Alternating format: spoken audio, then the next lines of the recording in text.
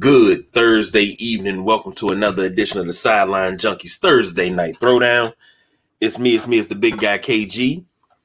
Sitting in with, I'm not even going to do it to him. I was getting ready to say the non-Lutherist knowing songs, man. But sitting in with the one and only Midnight Rider, the boss BJ, the man that keeps these beautiful lights on.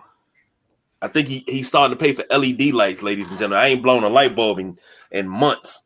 So, first and foremost, how y'all fellas doing? I'm doing good, man. How about you? I'm here. I'm not mad at it. Feeling good, feeling great. Well, I need one of these parlays, man. I am like, there's a guy on Facebook, on Twitter. I think his name is like 4 out of 5 on a parlay or something like that. One leg, missed by one leg is what his name is. That's me right now. That is me. Is it that bad? Bro, if I send you the stuff, I got screenshots of the results from the day, man. It's pretty annoying. But I got Shohei going tonight, so I'll take it's Shohei, and then I got another thing, bet special. I call it Hakuna Matata. So of course, the Hakuna Matata is for Ronald Acuna. So most time I get him to get a hit, a home run, and then the Braves to win and like strikeouts with their pitcher. The Ohtani is him to get strikeouts, a home run, a hit, and then there's 2 other things like 2 strikeouts or whatever for the other pitcher, and a couple players getting hits. But yeah, that's enough of that. I'm sorry. Well, we always got to keep the betting lines open because we proved for the last since 2018. What we in? This is year 5, going into 6. We proved that if you bet with us, that's where the money lies. Let's call that what it is. Because take everybody, especially during football season, take everybody that's on TV, take all their records, take all of our records when we do our picks every Sunday. Even when I was keeping notes in the book, nobody had as many wins as we had. We were finishing sometimes with 200 wins on the season a piece. And that's not including playoffs. Nobody was messing. Nobody does it better than we do. Come on now. Now we're going to take a trip around DC, and then we're going to leave and we're going to go out west, and then we're going to come back. But Bradley Beal has been in discussion with the Wizards front office about possible trade and landing spots. He holds the keys to the castle. Let's just say that this light is blinding my ass. But a lot of sentiments that the boss BJ has been talking about for quite some time are being said by a lot of local folks about how Bill's a second-rate star, not a superstar, a second-rate star, but he has the control over his destination like this. It's not warranted, not fair. But I'm going to ask you two gentlemen, to the boss first, if you can hear me. This is a personal shot. Where are you driving Bill to get him out of town? Can you guys hear me? Yep. Okay. Trying to be a responsible basketball fan and not be, not be in my personal, if that makes sense. Give us the corporate answer first. Corporate answer. The corporate answer is we're going to make the best decision for the franchise, and we can still build what we need to build and be competitive going forward. But the boss B answer is, look, I don't care where he goes. Milwaukee, Miami, I know that this guy has to go somewhere. where he can be the second or the third guy. That's what I've been saying for the last couple years. And I don't wish the guy no ill will. I don't wish him anything like that. I just know that it frustrates me that if this trade was to never happen, this guy would be okay sitting here rotting and losing. He would never say anything. He would not a word. I think that's what bothers me the most, is that he's okay and comfortable with being the 10th seed and going home, spending time collecting his check. I think it's absolutely ridiculous that a guy that didn't make all NBA first or second team has this type of clause in his contract, where not only when he gets to the no trade clause, but he gets to kind of approve the package. I just, for a guy that hasn't busted a grape is a bad term. Like, he hasn't even went shopping for the damn grapes. Like, for him to have that type of power, like, I see why Tommy Shepard's gone, and a host of other things that he was responsible for. Like, this is utter madness. But I'm not going to dwell on the negative. I'm going to dwell on the positive. This is going to happen. I feel good that I go across social media platforms and I see that guys that get paid far more than what we do to talk sports agree with what I've been saying about Bradley Beal. And then you still have some people that feel like Washington's holding him back, and to a degree they are, because the Washington franchise is a bad franchise. And the Midnight Rider said it before, until this franchise has people that hold everybody from top to bottom accountable, you're going to keep having these mistakes. Now, I think as a Wizards fan, I speak for me. I don't speak for everybody. But me as a Wizards fan, I think the first step to getting me to kind of like look at the line across, I'm not crossing, I'm still across the street. And I was mowing my lawn, I had my headphones on, but I turned around and looked at the line across back to maybe coming to a game, is them having the balls to put this out there and be like, hey, he got to go. And they're saying it the corporate way. They're saying it the nice way. But now we're going to do a full rebuild. He's the first piece that has to go. And I think these basketball people that Ted Leon's has brought in recognize I don't want to say that word. Recognize the entanglement that Bradley Beal presents to the Wizard. If that makes sense. I don't want to say the C word because that's not. I don't like using that word. But yeah, I'm happy as a Wizards fan.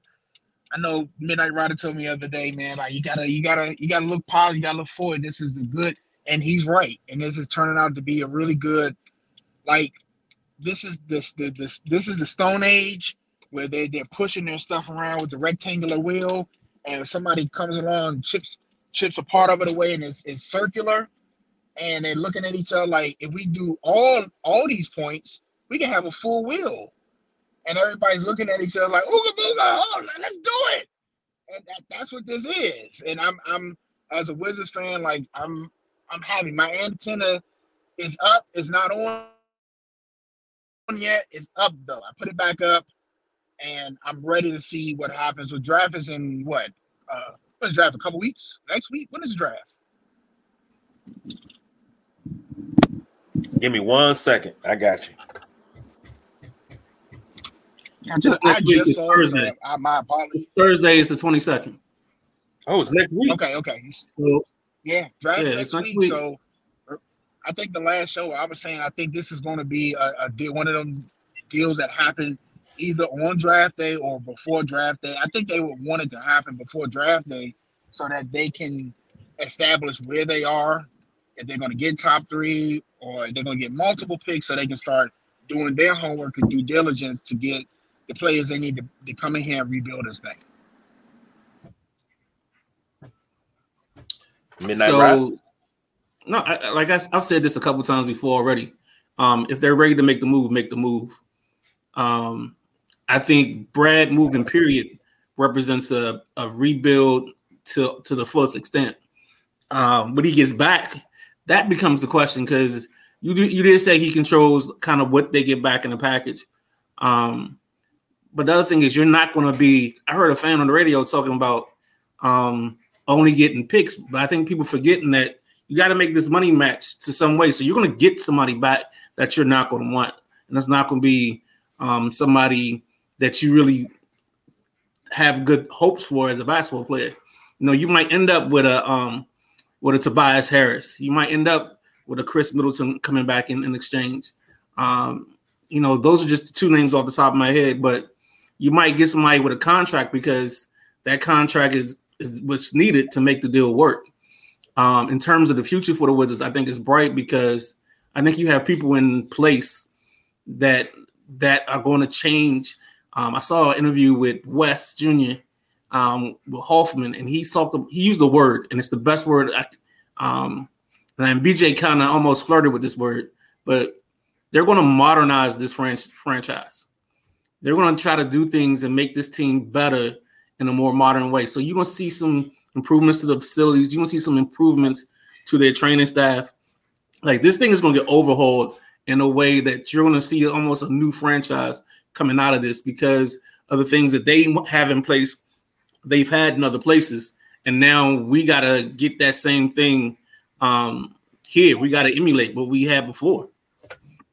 So that's definitely one of the changes you're going to get. And then I'll go ahead and give the rest of my time to the distinguished gentleman to my left to finish this out. Well, I'm going to keep saying the same thing over and over. Everybody comes to here, whether you're drafted, whether you're signed, and it's always the same thing. Oh, they got to cut the shackles off me. They got to cut the shackles off me. And I said it in our group chat. I said, think about everybody that's come through here and people feel like they're shackled. You got half the fan base feeling like he's shackled. The other half is like, he's just not that good. You do everything he wants you to do for him to thrive, and you still fail. He had the green light 2 seasons ago. Led the league in scoring, but didn't produce no wins. And when the team needed him most, he shut himself down. And it seems like when the team needs him the most, he shuts himself down. Now, I'm not saying, I'm not questioning that man's intestinal fortitude, his testicular fortitude, or his fortitude, period. But once they got invited to the bubble in 2020, and he decided to shut it down because his shoulder was hurt, when them young cats needed you the most, I was like, it's done here. The handwriting on the wall was the exit interviews at the end of this season. Corey Kispert. Things that Spencer Dinwiddie said. Those things right there is the handwriting on the wall. You cannot go in to the 23-24 season with Bradley Beal on this roster.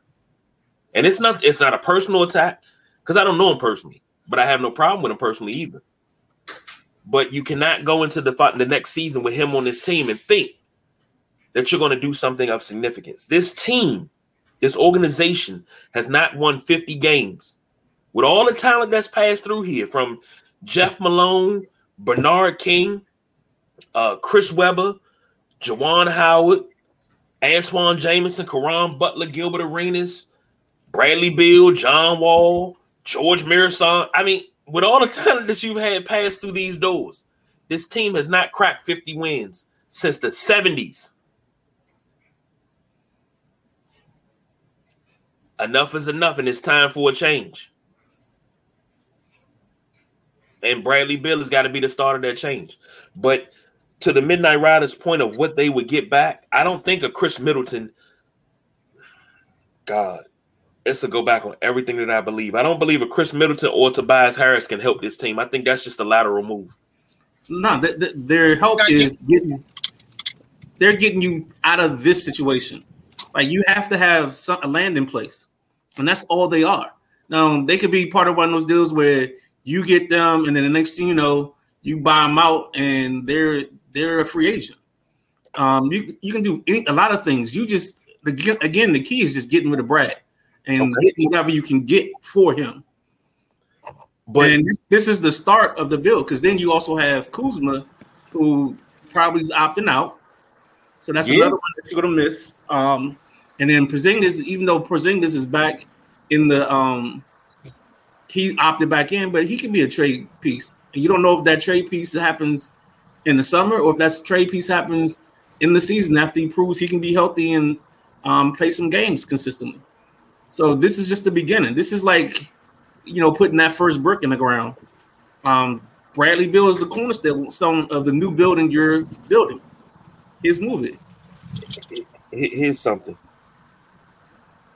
I think getting out of this situation is one thing. I think they have to take on a George Allen, the future is now mentality. You have to. You can't. I know you can't, but it's not enough.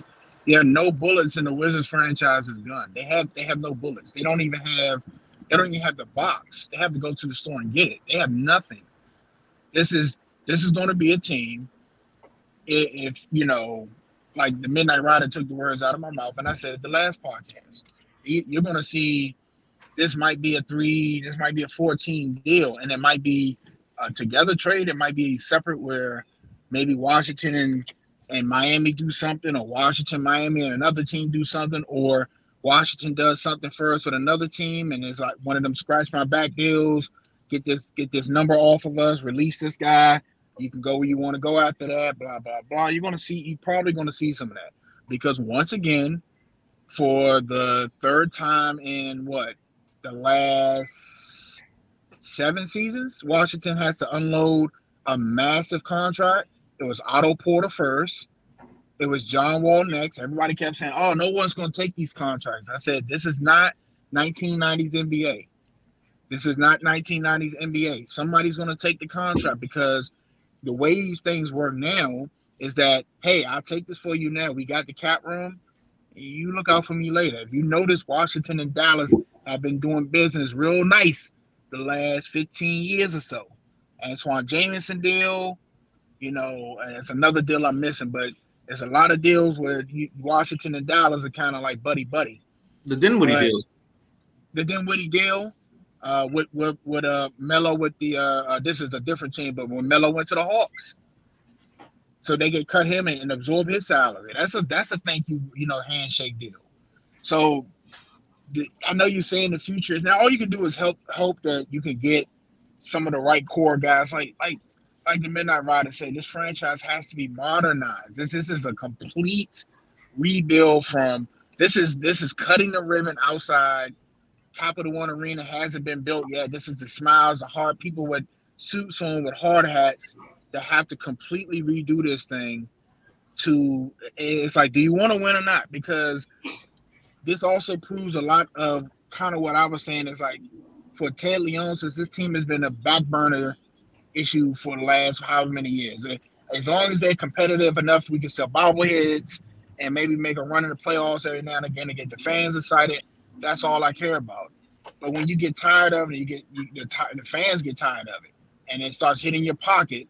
Hey, we're not coming to these games no more. We're not supporting. I didn't watch one Washington Wizards game all year. Like, it's just not worth watching. So when you start hitting the pocket, that's when you might see a change, and we're seeing the change. That's all you can hope for. But the win right now mentality, it's just not going to happen. You might get some pieces back. Like I said, Midnight Rider said it's going to be Tobias Harris.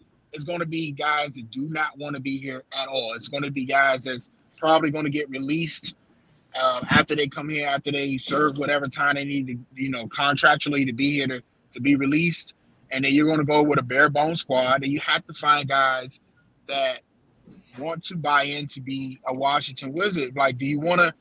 And this is no offense, Midnight Rider, but this is one of those things where, do you want to go to the Lakers? Do you want sloppy seconds, or do you want to build your own? Because there's nothing here. There's nothing here besides the greats that were the West Senior and Phil Chenier and other. I'm sorry, I'm driving, so I can't think of all the slash bullets and Wizards greats has been in the past. But there is nothing here. There is no great legacy here of winning and 3 championships in a row and dynasty. You never heard those words associated with this. So when I sit down and talk to these guys, if I'm the GM, Do you want to build this with me? Or do you want to jump ship to LA? Do you want to play in everybody else's shadow in New York? That's how I'm presenting. Do you want your own? Do you want buildings in DC named after you? Do you want to be a legend? And y'all know I don't use those words. I don't just throw those words out there. Do you want to be a legend?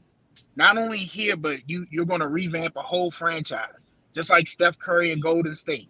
Nobody wanted to play in Golden State before them boys came out there. They kind of had the same. When was the last time Golden State won a championship before the first Steph championship? Wasn't it the 70s? I think it was. I believe it was the 70s. If I'm not mistaken, they beat the Washington Bullets 4-0. I want to say that was 70. Same situation. Uh-oh. Did I lose y'all? No, we here. But here's a question for both of you gentlemen. Let's look 3 years out. It was 75. I was a year off. I'm sorry. It was 75. They beat the Wizards in 75. 4. Two things. Before we look 3 years out, boss, you said that dynasty was never used in this city for the Washington franchise, the basketball franchise. I think you would have to call them a dynasty of the 70s because they were perennial front runners in the 70s. They were in the finals almost every year. Didn't win a whole lot, but they were there. So I think you got to give them a 70s dynasty, but after 79, that dynasty tag died. And I think that's why West was so loved inside that building for what he did his entire career on the floor. So I think that's what you can. Yeah, I'll give you that. And before I lose signal again, because I can barely hear you guys. I'm hoping y'all can hear me now. But here's they're in the same situation as Golden State. They're in the same situation. You haven't won a title in decades. You're irrelevant. You're just a placeholder in the league. The league, if you didn't play a game, the league would not notice if the Wizards didn't play the game. It wouldn't notice. So now you're in this situation. If you had the right guys in place, they're already making the right move, and you're in the same situation. Can you get guys here? You should be able to as the nation's capital, right? You would think so. But everybody has this thing where they want to go to LA and they want to go here and there, and it's kind of sickening. It's just so many followers. It's not a lot of leaders anymore. Right? That's a whole nother story. But can you get guys here to buy in and want to redo this friend, and want to be a part of this? Not a guy, and this is a shot at Bradley Beal. Not a guy that wants to be here because it's comfortable. He knows that it's nothing expected of him here. That he doesn't have to win. The owner loves him. You know, kind of. It's almost like I said. It's almost like a Robert Griffin, Dan Snyder relationship. But except here, there is no playoff run. There is no division title banner being raised. There's nothing to show for this. So it's like I said, I'm gonna stop rambling. I'm happy the wheels are turning. That's all I can ask for. That's all I can ask for. Okay, quickly. 3 years. Oh, I'm sorry, Midnight Rider. Go ahead. No, you're good because I was actually going to go straight into your thing. Yeah, 3 years. So the way I see it, this is year one. You're losing or you move Bill. More than likely, because Kuzma's going to want top dollar, you're going to be able to facilitate a move with somewhere that Kuzma wants to go to get something back for Kuzma. After you do that, you have Porzingis on a 1 year deal where either mid-season you move him or you move him at the end of the year. During the summertime, and that way now you got two players that have created cap room and money for you to spend. Now you can spend on free agents and get players in here. And at the same time, you're going to have, so what, this is a 3 year plan. So by that time, you're going to be coming up on extensions for the Johnny Davis, the Kisperts. You're going to start shaping this franchise through those guys in terms of, are you keeping them? Are you moving on from them? Because since Bill, I think the Wizards don't have a player that's got a second deal or a second contract here that they drafted. So that's scary in its own right. That shows you some of the flaws in the building process. So that's where you get concerns. That's where I think the 3-year plan comes in, is you start freeing up some money, give yourself an opportunity, and then you start building a culture. And then once you build a culture, then once you build it, they start coming in the doors. You know, you get the right player or two here, it's no telling, man. That's true. Final question on this topic before we move across the country. If you had to rate this franchise in DEFCON 5, normal, everything's fine, everything's copacetic. DEFCON 1, we are on the brink of nuclear war right now. Where would you rate this? Real quick, before I start driving again, here's the sad reality. In the before these guys got hired, they're at DEFCON 5. Everything's good. Ted Leon says everything's good. Normal with selling tickets. Bradley Beal, I said, earlier in the show, hey, I'm going home. Yeah, we 10th seed. I barely played, but I'm happy. I'm good. I'm content. The Wizards fan base is at DEFCON 1. The NBA, I think the NBA, and it would be interesting to know if the NBA maybe, Teddy at the meeting sleeping, they kind of threw a paper at him like, hey, wake this franchise up. Like, you got to go do something now. Y'all are embarrassing. I think the league is at DEFCON 3 with the Wizards. They don't really care about them. If they win, they win. But it's in their best interest if they are competitive. It's the nation's capital. It's nothing to talk about with this franchise. I think the fans are at 1. That's my take. Damn. I don't know if we shared pre-show notes or not, but I thought kind of I'm in the same area. I think fans are at 1 or 2. I think they're at 2. I don't think they're at 1. I think there's a mixture that's kind of content with what's going on. They don't know what's next, and they're trying to figure it out and go along with it. Again, I think Bradley Beal is the person that holds the keys to all of that. Interesting that BJ said the NBA.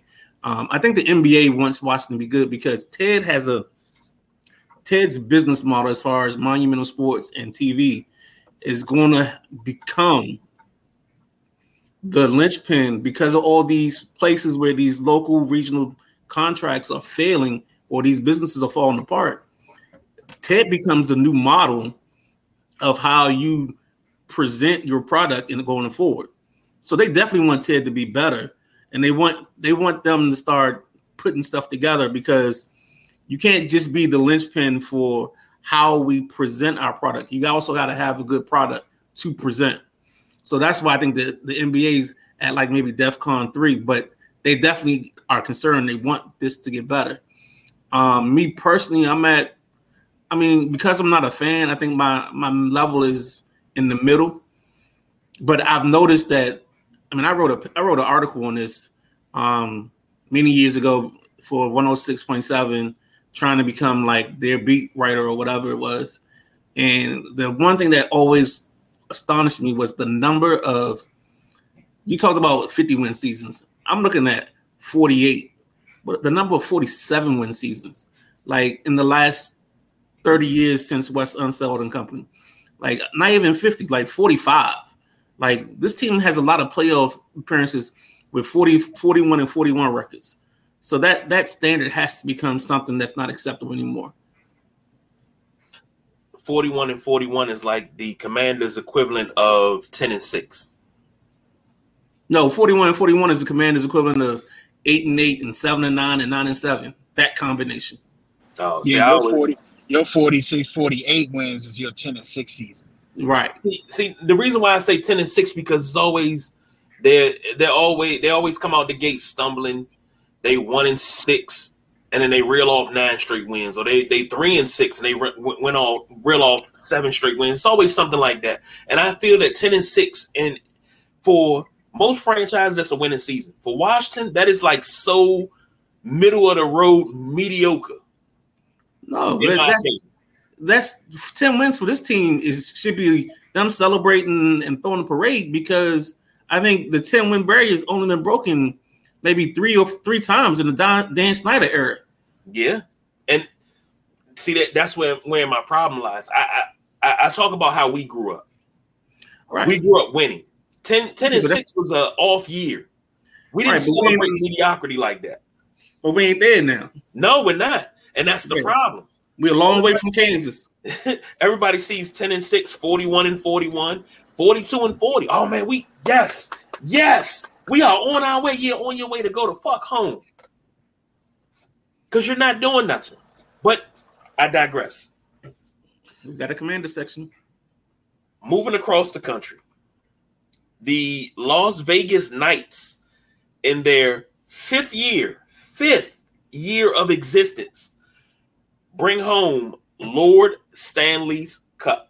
And they did it in epic fashion. Now, mind you, this is the team that lost to our Washington Capitals back in 2018 in the Stanley Cup Finals. They won 9-3 over the Florida Panthers. And let me clear something up before we really dive into this. President Joe Biden released a tweet earlier, and he said, congratulations to the Las Vegas Knights for being the first sports team to win a championship from Las Vegas. And I'm like, bro, the Aces just won like year before last. What are you talking about? You know, that was really celebrated. They had a big parade anyway. Becky Hammond just came over, got, all the money. Come on, man. Please stop leaving the WNBA out of this. Whose viewership is up 29%. I voted for him. Oh, that's great. So now they got 12 viewers. And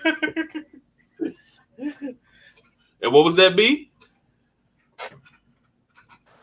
I said you voted for him. Wait. Hold on. Wait. Why are you throwing me under the bus? I ain't voting for nobody. I ain't voted for nobody since I voted for you. But here's a question. People say the NHL playoffs are the best in the business. Agree or disagree? Ooh, can I take it? Ooh, can I take this? Ooh. Just really quick. No, because I have to admit, I'm not one of these people. I can't watch a Major League Baseball game. Not all. I've always been like that. I can watch some. I can't watch all. I cannot watch. I'm not even gonna sit here. I cannot watch an NHL game, a regular season NHL game. I would rather jump in a river. Okay, I don't know what it is about the NHL playoffs. The intensity. I don't know if it's the crowd. Just the whole vibe, and it's the same thing with Major League Baseball. It's the same thing when the playoffs is happening. It's like this electricity in the air. When them goals hit, it's different. When that home run hit, is different in the playoffs. I don't know why it is. It's always been like that. When I saw that topic earlier in our chat, I said, I kind of always felt like that. I don't know why it is. Don't know why it is. It's we all know that from each league, it doesn't matter what league it is. When you go to the playoffs, it's a different game.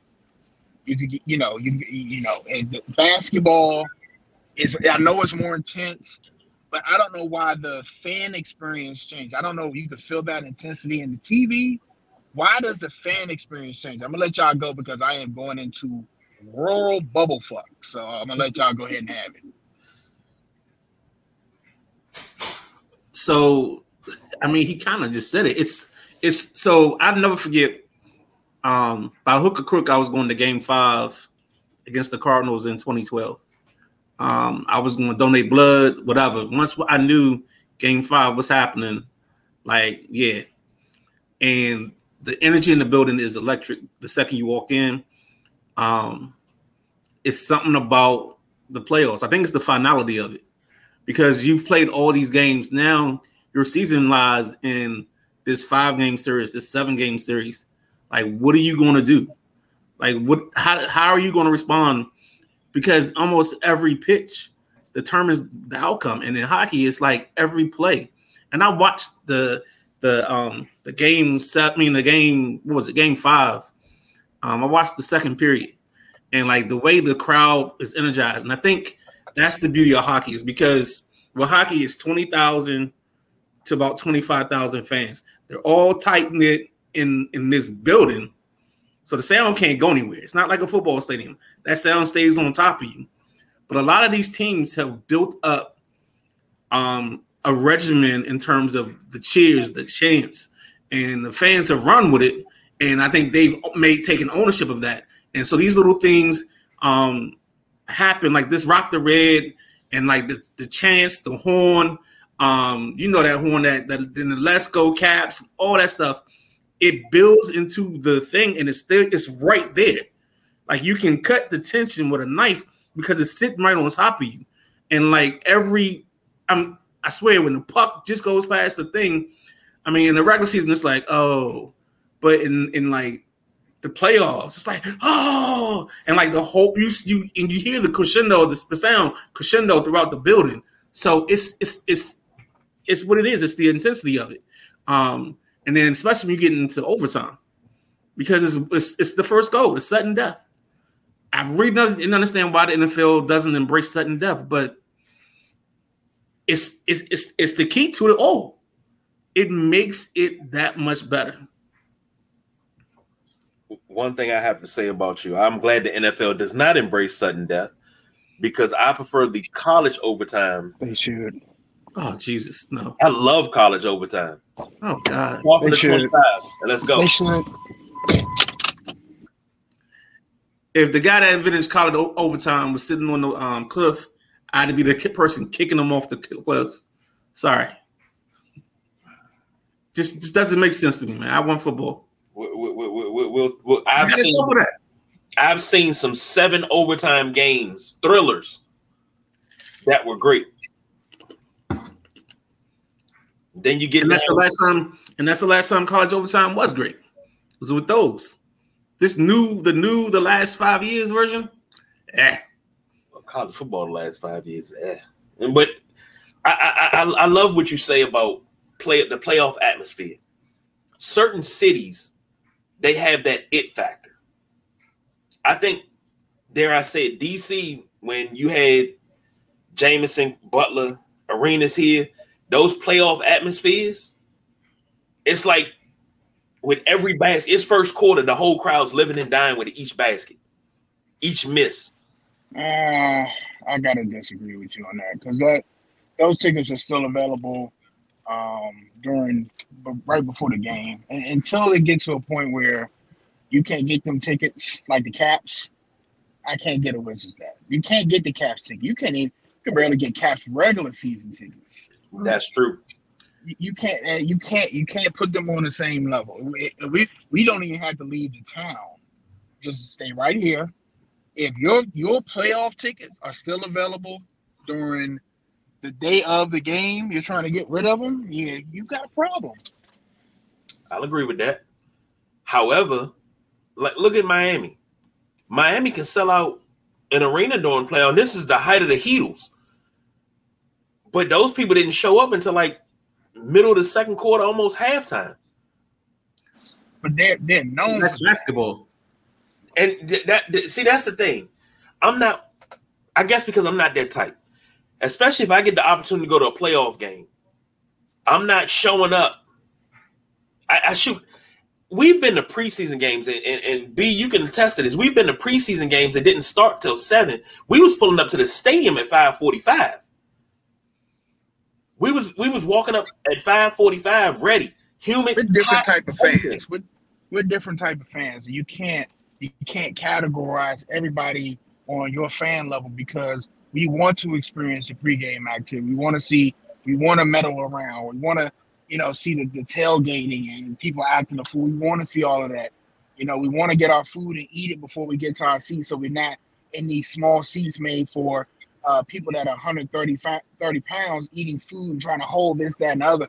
We've been to these games. We plan, every fan, just like every player, is not on the same level. All fans aren't created equal either. Some fans want to get there. They want to see a quarter or two. That's good enough for them. I'm gone. I want to beat the traffic. Me and you, we are not like that. I want to stay. I want to get my full experience. I'm leaving with the traffic, blowing my horn, trying to get out the whole 9 yards. That's what I want. Yeah, I don't subscribe to the Steve Zabin ALE always leave early philosophy. That's not, no, I don't leave the stadium until security be like, all right, time to go. And I tell them, hold on, give me 1 second. Let me take a little bit more of this in and I'm gone. Oh, take your time. I take a little bit in and I'm gone. But that's just me. And the thing is, that's not fandom. That's what is fan short for? Fanatic. And that's what when it comes to playoff atmosphere, that's when the fanatic has to come out. Not this is just a preseason game, or this is just a regular season game in the beginning of the season. This is nothing. No. When you go into any arena, stadium, what have you, for playoff basketball, football, hockey, it's got to be off the charts. Like, early 2000s, Sacramento Kings. You would be deaf out there. Yes, sir. Quick update. Anthony Rendon got hit on the hand by a pitch. Let's go ahead and put him on the DL now because it's going to happen. My guy, he just can't stay healthy. Even when he was at Rice, he's actually staying in the ball game. I'm shocked, but we'll see. I'm waiting for the 10-day DL stint to start up. So go ahead. That was just my reaction because I'm watching the game as we were talking. I got you. But hockey playoffs, I think hockey playoffs rank up there with NBA playoffs. I think that's 1 and 1A, and then it's NHL. I'm sorry. Then it's NFL, and I think MLB is right close behind it. I'm being honest, but that atmosphere, I don't know if I can't say that hockey has the best, but they damn close. Hockey is either hockey or baseball. Because the baseball game, we stood the first 3 innings of that game 5. Like, we were in. I mean, I think we lost our voices. That experience is probably one of my top experiences as a fan. Was that game 5, that do or die? Even though I left with my heart in my hand, using the defibrillator to bring it back to life. Still, it was just, it was a great experience all around. And that's saying a lot because I was sitting here thinking while y'all are speaking, and like, for baseball and hockey, and I agree, I think they're 2 of the best playoff atmospheres, even at home. But for baseball to be close to hockey says a lot because I think I would give the notch to NHL because there's consistent moving. There's the clatter of the boards. It's the puck. It's the oohs and the ahs when people get hit. It's the puck hitting the boards, the glass going around. It's that whole 9 yards. It's the shoot, rebound. It's all of that. You get all of that jam packed, and it's like sitting here thinking about it. The opportunities in the NHL playoffs aren't as frequent as the regular season, if that makes sense. The opportunities shrink. So now when you get these opportunities, you're starving for them. And just same in baseball. I think it's the same in baseball. Now I'll let Midnight Rider answer that one. But I think your opportunities shrink. And when you get that hit, you get that it's like an eruption. Just like the last time the Orioles made the playoffs, I forgot who hit the double. I forgot. I can't think of names right now. I got to look at the road and the speed limit. I apologize. I think this is 2012. The Orioles playoff.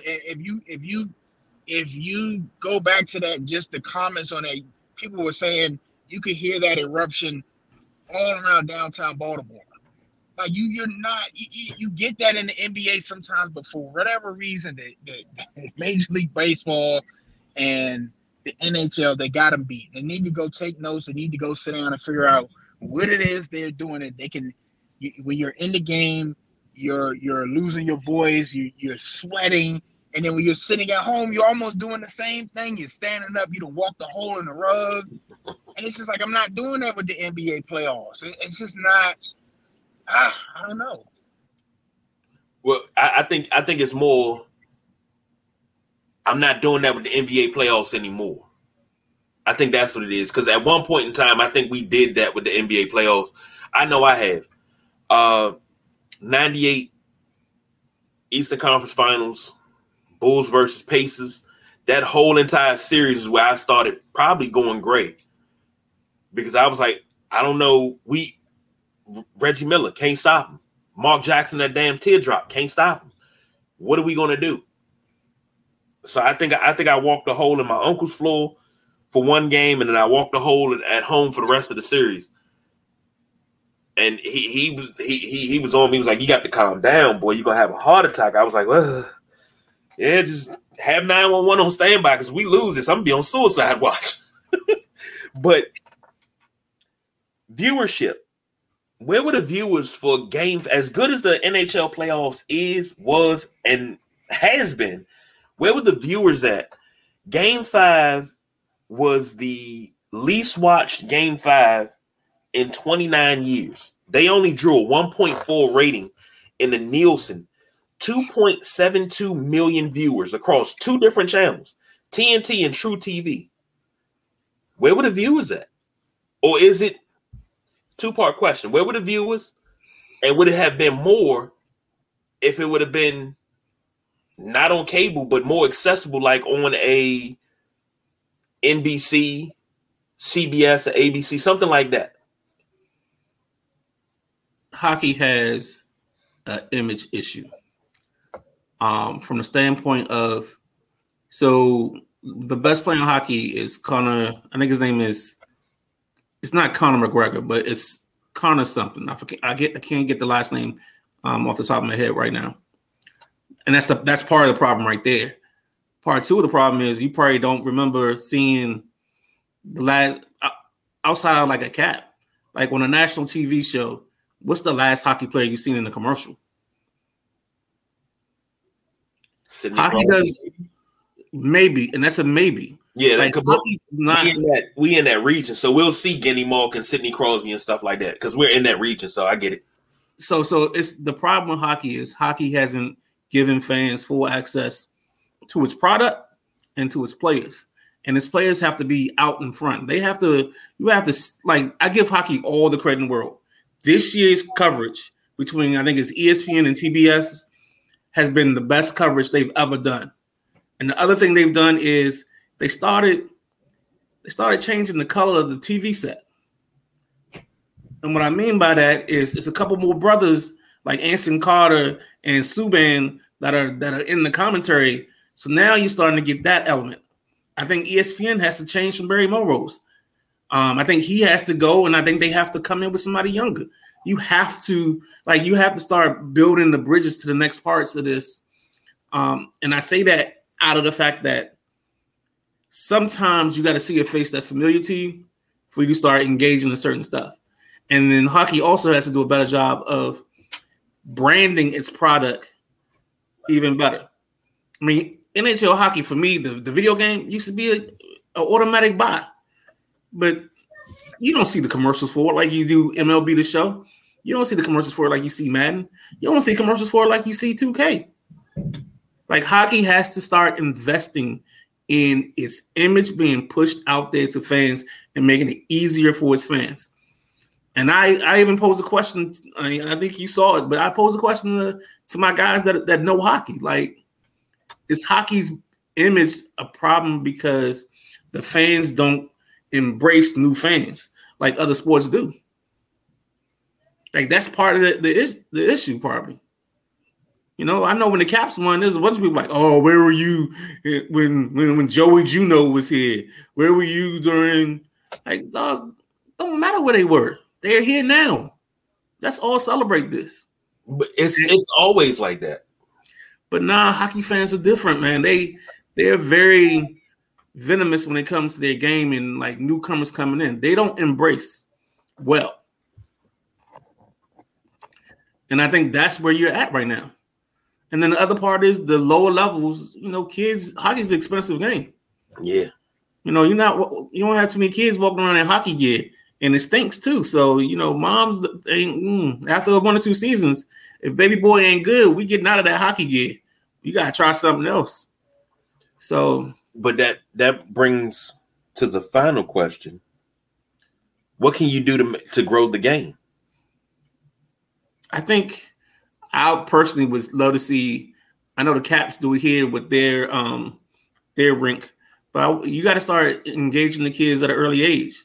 Having these kids come out to the places in Boston, and letting them skate a night or two. There's hockey teams in the area. You start embracing them and letting them get access to the kids, and I'm gonna let the kids get access to the players. Have a night where Alex Ovechkin's hosting the night at the ice rink in Boston. I'll just keep calling it that. And the Little League team, Kettler. Yeah, Kettler.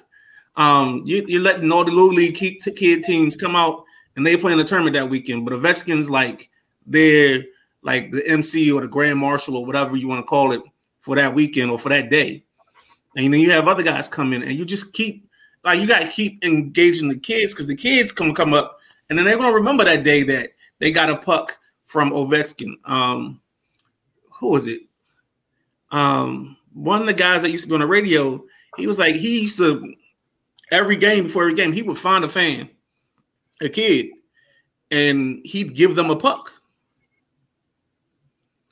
He made sure at least one game, every time he played, one kid walked away with a hockey puck. That changes the fan experience. And that's something that they have to engage, is engaging the fans and getting them there. And then I think you're starting to see evolution, because you're starting to see a lot of younger brothers come along and play hockey. So that's the other thing that's going to help. And go ahead, B.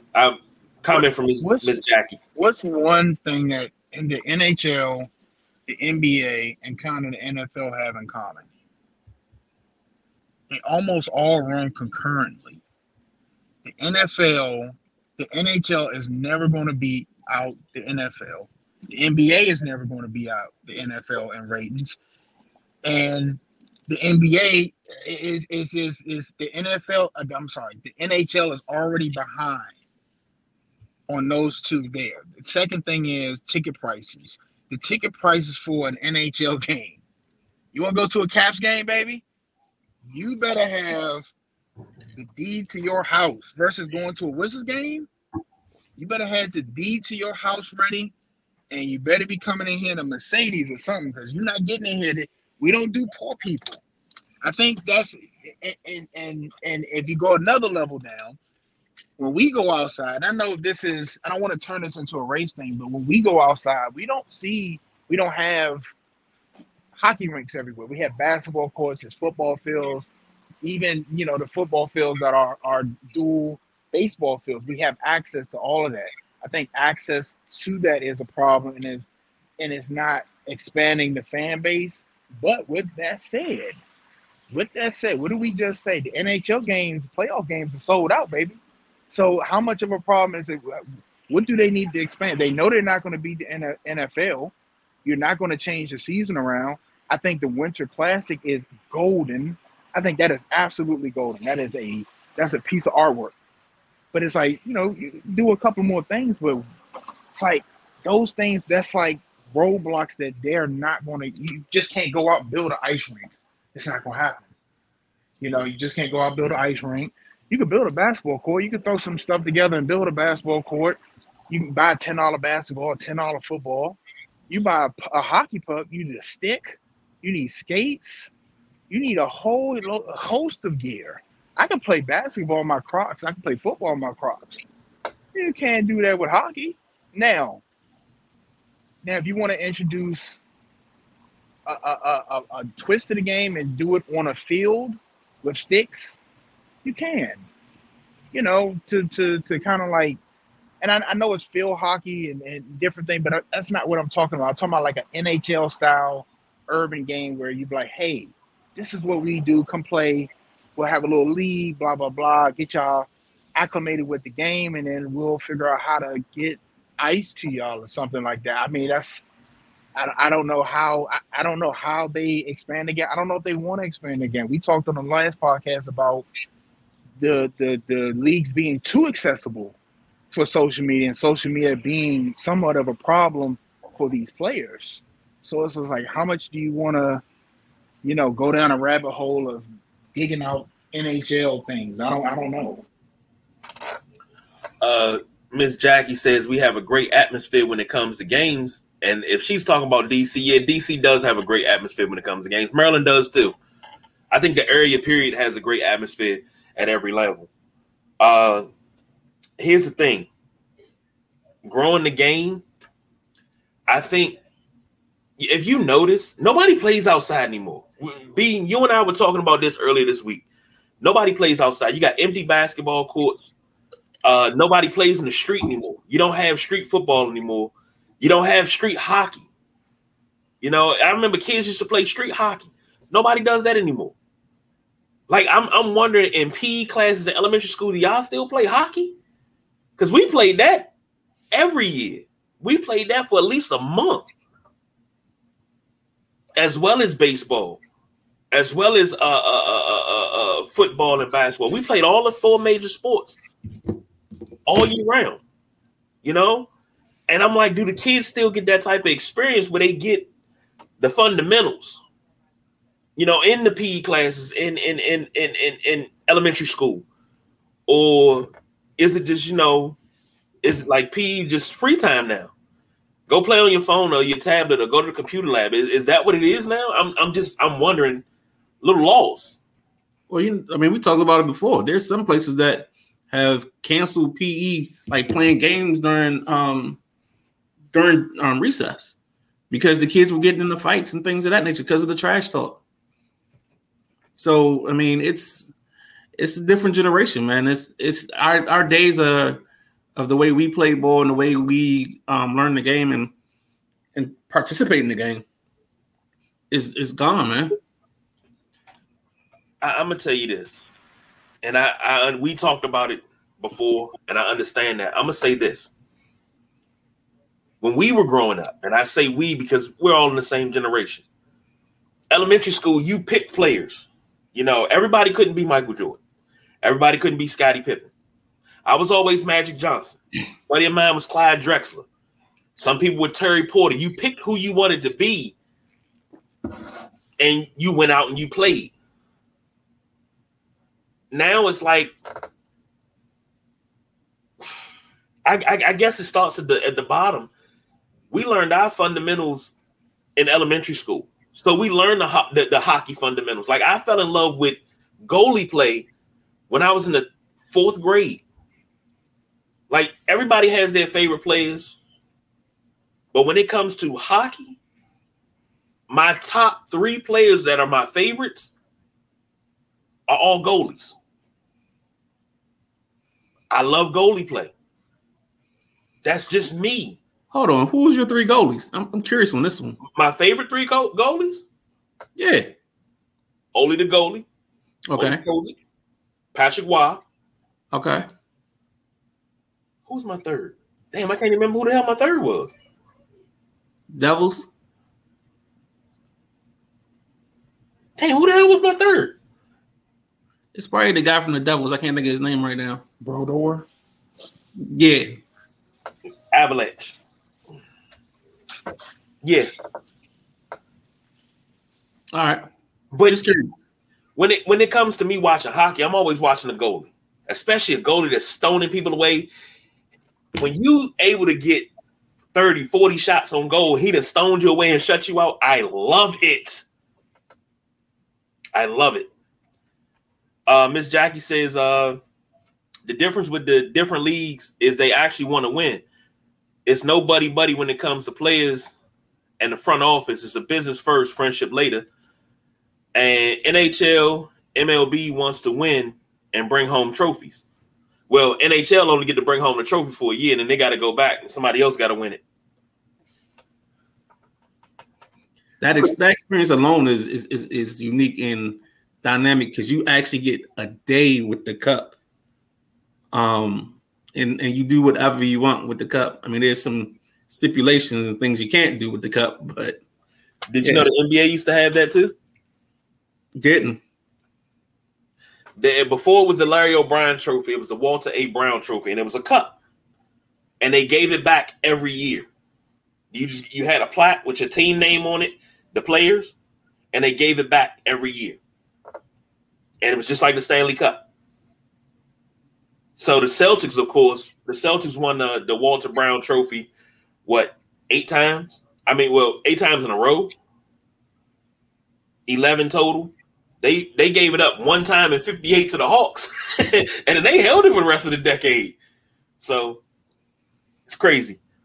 But only way NHL is going to get out of this rut, number one, I know B said he didn't want to make it a race issue, but you got to address the elephant in the room. Yes, more black players in the league now, more players of color, because not just black. Some of them are black Canadian. Some of them are of other descent. But you got to cater to them too. And you say get rid of Barry Melrose on ESPN. NHL tonight is a staple. I mean, pretty soon it's going to get to the point where Barry Melrose has to retire. I love Alan May. I used to love him on 980. My man Violence. I love him. But pretty soon, you got to get the old guard out. It's the same thing with every other sports league. The old guard has to go. You got to bring new guys in.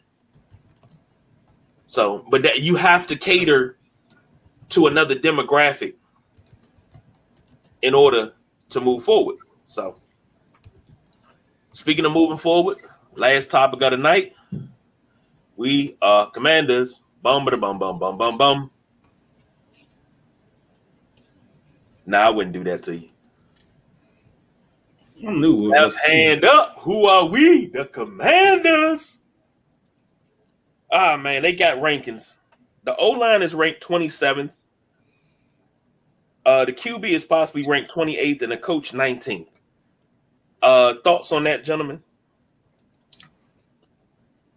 Well, I just think it's showing you where the uncertainty lies. I don't think the defensive line is going to have an issue getting ranked in the top 10, probably the top 5. The questions that they didn't really cater to were the quarterback and the offensive line. The quarterback is a big unknown, probably one of the biggest unknowns you can have. So that's just one of those things. Is what is he? What can he be? What can his offense be? And then the offensive line, just you didn't bring in a blue chip player to solidify anything. You brought in a guy that wasn't a great right tackle, and then you move 4 other pieces around. So now it's a hodgepodge thing put together. It's I don't know if there's any certainty in what's going on. It's a bunch of question marks. So they don't deserve to be any higher. They're ranked accurately. The problem is, will that be a thing that stifles this team going forward into the season? And then the coach being 19th, I think that's adequate, because being 19th is like being 7-9 or 8-8, and that's what he is. Middle of the fucking pack. I'll tell you one thing, and we say it over and over and over again on this podcast, and everybody else says it. If that ranking stays the way it is, you'll be looking at another losing season. You're not going anywhere. You're not going to run the ball. You're not going to pass the ball. You're not going to have any type of offensive success when you're at the bottom of the pack, when you're all offensive line wise. Hopefully they can get it together and, find some rhythm and, get out of the 20s. Offensive line play, you are not going to win in this league with a bottom mediocre, bad offensive line. It's just not going to happen. You can win with a bad defensive line. You can't control your offensive side of the ball. You're goner. It's not even up for debate. You're a goner. There's nothing you can do. If you can't stop them boys from coming to get you, you can't stop Micah Parsons, playing him twice a year. You can't stop the Eagles You can't stop the Giants, Russ. You're done. You don't even have to worry about the playoffs. You worry about what emergency quarterback you have, because you're gonna go through quarterbacks again. That's where you're at. It can't stay that way. They have to figure out a way to get this unit cohesive and to a point where they know what their strengths are. If they're run blocking offensive line, cool. If they're pass blocking offensive line, cool. Sometimes you can't be both. Sometimes you don't have everything. You can't, you just got to figure out your niche. Once you figure out your niche, run with it. But they got to fix that. They got to get fixed. Here's something. I'm totally on the other end of the spectrum. I like the rankings because we're not going to be on anybody's mind. We're not going to be on anybody's mind until about week 6, and we're 5-1. Nah, and then I don't agree with that. I don't agree with that. You're going to be on everybody's mind because they're going to be like, we should have 5 or 6 sacks today. The other defensive lines are going to be betting with each other. Like, I guarantee I get 3 today. Yeah. Whoever they got on the right tackle, whoever they got here cannot guard me. I'm getting 3 today. I don't think they're flying under the radar with a bad offensive line. I think if you're a good defensive coordinator and you're playing the Commanders, I'm attacking until you show me you can stop it. You can't stop it, it's going to come the rest of the game. And that's my thing, though. When I say fly, I'm talking about if people look at the schedule, they're like, dub. And it's no nothing. We just know it's a dub. Oh, I'm going to have 3 sacks today. Well, shoot, you had 3 sacks. I'm going to have at least 2 interceptions and 1 for a touchdown. That's what they're going to be saying. And all of a sudden, they the big bad gorilla. How you beat a gorilla? You punch him in the goddamn mouth. We come in, we punch him in the fucking mouth, and those mistakes that have happened the last 3 to 4 seasons where we don't prep really well, we don't make adjustments, all that stuff changes. Because we're putting in the work. And from what I'm hearing from camp is not only is Howell looking good and putting in the work, he's doing a film study, he's doing everything that he should be doing to be a serviceable game manager, because that's all he can be right now. I'm not going to say he's going to be the star and he's Tom Brady in disguise and all. I'm not saying none of that. But for him to put in the work to be a serviceable game manager, basically go into the game, don't screw the pooch, be Trent Dilfer. He's doing those things. And that's not a problem. I'm okay with that. Because that quarterback pool that everybody wanted us to take a dip in, it's that big blue cloud. And you know what that big blue cloud represents? Piss. It's piss in the pool. I don't know who the hell, we could have gotten, but would it have been an upgrade over Carson Wentz? Sure. But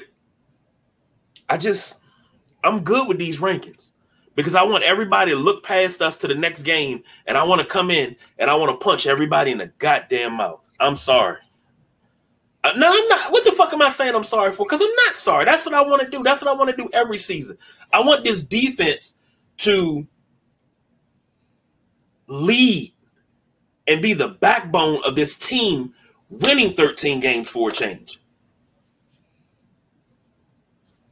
Just my thoughts. No, I think this is the right team to have with the situation that you have underlying the whole thing. The underlying thing is you have a new owner coming in. Hopefully he starts August 1st or whatever it is. And then you start rolling because there's no need to make an investment in quarterback of any significant nature because that might not be the quarterback they want going forward. The front office is going to change. I don't care what they say. I wouldn't be surprised if conversations haven't already been had or, it's been intimated around that, hey, the way your front office is set up doesn't work for us.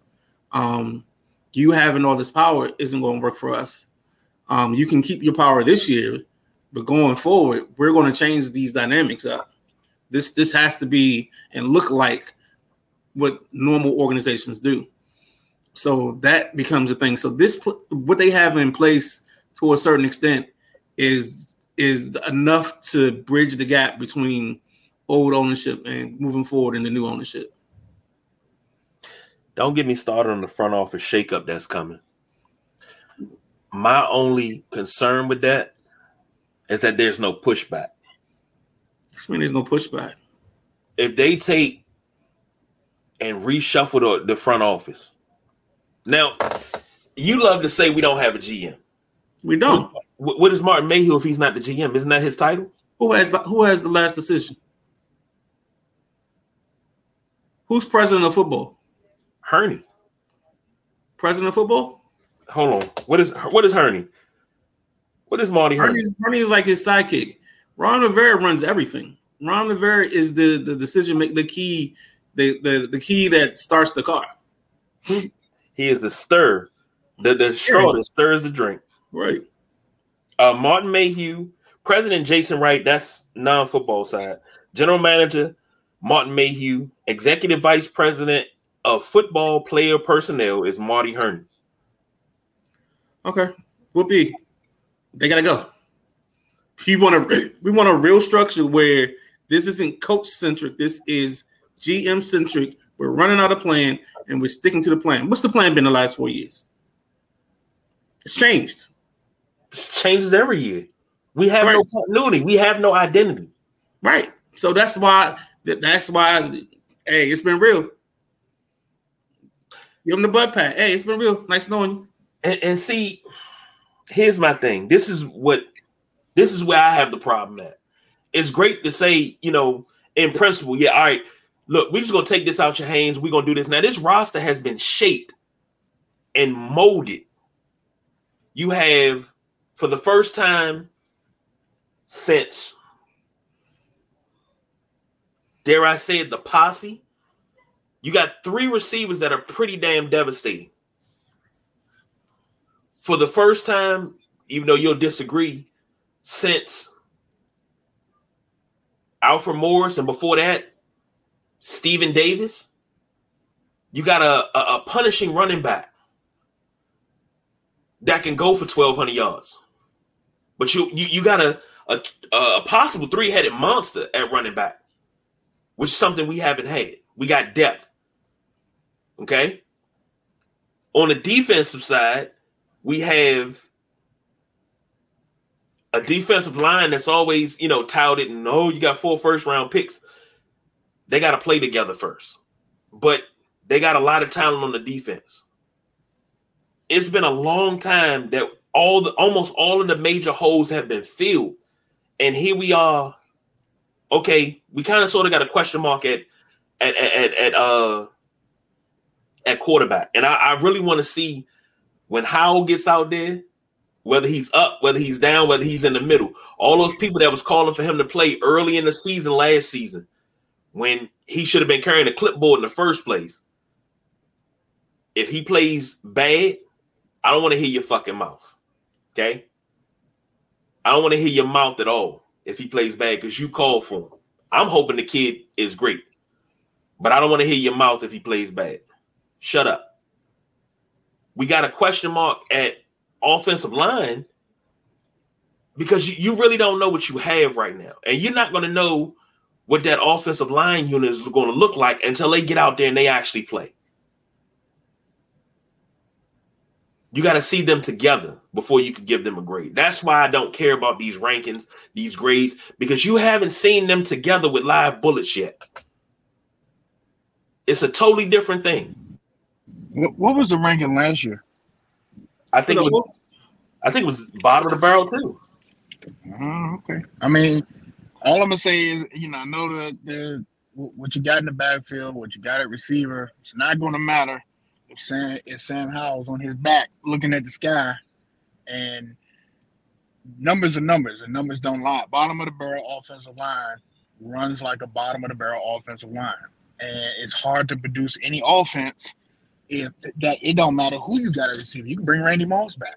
You can have Randy Moss and Chris. You had the Randy Moss and you can go get Art Monk in his prime. It don't matter if you don't have time to throw the ball. You don't have the holes open to run the ball. We've seen this. We've seen these receivers together to last year, we seen how good Terry is. It don't matter. One, if you're not getting the blocking, and then two, if your quarterback doesn't know where to throw the ball. We've seen this from the Commanders. So that's why, when I hear the big guy KG talking, hopefully, they fly under the radar. Y'all know I root for both. I don't want to fly under the radar. I want you to know we're coming in your stadium. We're going to punch you in the fucking mouth. That's what I want you to know coming in. That's what I want you to know. That's what the Bengals are going to do. That's what the Kansas City Chiefs are going to do. That's what the Eagles are going to do. I don't want to fly under the radar. I want you to know when I leave here, it might be with your wife. I want to prove a point coming in. I don't want to be flying under the radar or none of this. And I know how the big guy feels about his team, but it is what it is. We'll get more in the Commanders. I don't want to give all the way, all of what I'm thinking about the Commanders right now. But that I'm telling you, everything that this team needs going forward and to be successful in this particular division that rushes the passer very well, they need that offensive line to be at least 20, 19, something, and they're gonna get manhandled there. Like that Philadelphia and that Dallas rush is not a game. I don't know, man. Buffalo has some of the same issues. They don't have a good offensive line. I think their numbers are inflated because of what Josh Allen does. But if I had to give them a personal ranking, they're like a 22nd offensive line. You go put Sam Howell behind that offensive line, he'd probably be missing an arm at the end of the game. It just, This time of year is always unbridled optimism. I'm trying to hedge my bet. I'm not trying to go too far over. I'm not trying to be too excited. I'm just saying.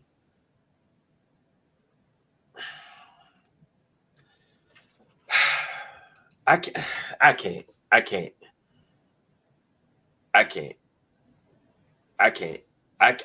because no matter how I say it, I'm going to sound like I'm one of these over-the-top fans, and I'm saying that dumbass shit that we go into the Super Bowl every damn year. I'm going to sound like a Dallas fan, but I don't care what anybody else thinks. I don't care if they look past us on the schedule. All I want is wins. If that shit translates to wins, I don't give a damn. That rankings means nothing. Preseason rankings and rankings before training camp, before final cut down, if we ain't played with live bullets, that shit don't mean nothing. It means absolutely dick. I'm sorry. It does not matter to me. Because you know what? If we went off potential like that in the preseason, whenever I used to get those damn Sports Illustrateds with the whole preseason schedule and all the rankings and, this team's an A-, this team's an A, a B, this team's a D. The teams that they rated as a D were playoff teams. The teams that they rated was A's, they were the teams that never made the fucking playoffs in the 90s. You know how I know? Because Washington always got a fucking A or A-. That means nothing. Grading draft classes. This draft class for Washington was tops. They get this on a report card. It means nothing if it don't translate into wins. So all these rankings and all this stuff you're coming up with, it does not bother me. Yeah, that's great. Give you something to do in the offseason. Great. Means nothing to me if it does not translate to wins.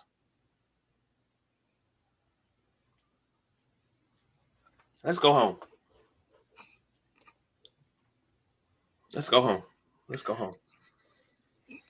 I don't even know how to follow that. I think that's the one you gotta let sit. It's time to wrap it up. Final thoughts. I do have a couple of conversations because we talked about race and hockey. So I'm trying to secure 2 guests to try to have that conversation the only way we can, because we'll have it responsibly. So that's something I got coming up. Okay. I don't know we gotta get dates and availability, but that's definitely gonna be a conversation. Okay. 2 things. Speaking of guests coming up, hopefully before the regular season starts. I'm going to send out the message. But before the NFL regular season start, hopefully we can get DJ Woody Goody on the show, because I got questions that need answering. And plus he's a diehard Commanders fan.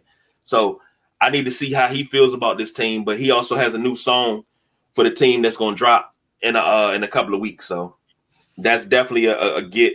And also, I tell you off air, but I'm trying to work on something. Just trying to figure out how to go about doing it. But I think I'm going to work on something. So when we start talking about Wizards, I got somebody in mind that I really want to hear from. So, okay. But second thing, here's an idea. And remember, you heard it here first. What if Magic Johnson did a podcast where he did nothing but tell stories?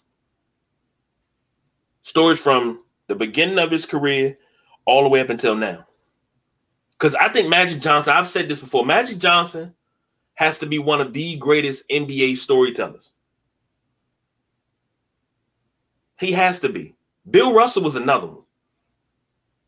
I think Shaq's a great storyteller. Isaiah Thomas is damn sure a great storyteller. But imagine just having a podcast where you just got nothing but these guys telling stories. Stories you've never heard before. None of the ones you've heard before, but stories you've never heard before. Behind the scenes shit. We'll see. I would love to do. I would love to get Magic Johnson and Larry Bird in a room. No time limit. No nothing. Good food, whatever they want to drink. And I just want to sit there and listen. That's all I want to do. I just want to sit there and listen. Like, that's one of my ultimate dreams. Just to sit there and listen. But let's make it happen. I think I got Magic and speed dial. Look, you may be coming to DC, but I don't know if I got that much pull. But you never underestimate how Twitter works. So, you got it, ladies and gentlemen, boys and girls, children of all ages, we have come to the end of the show. It's time for us to go home.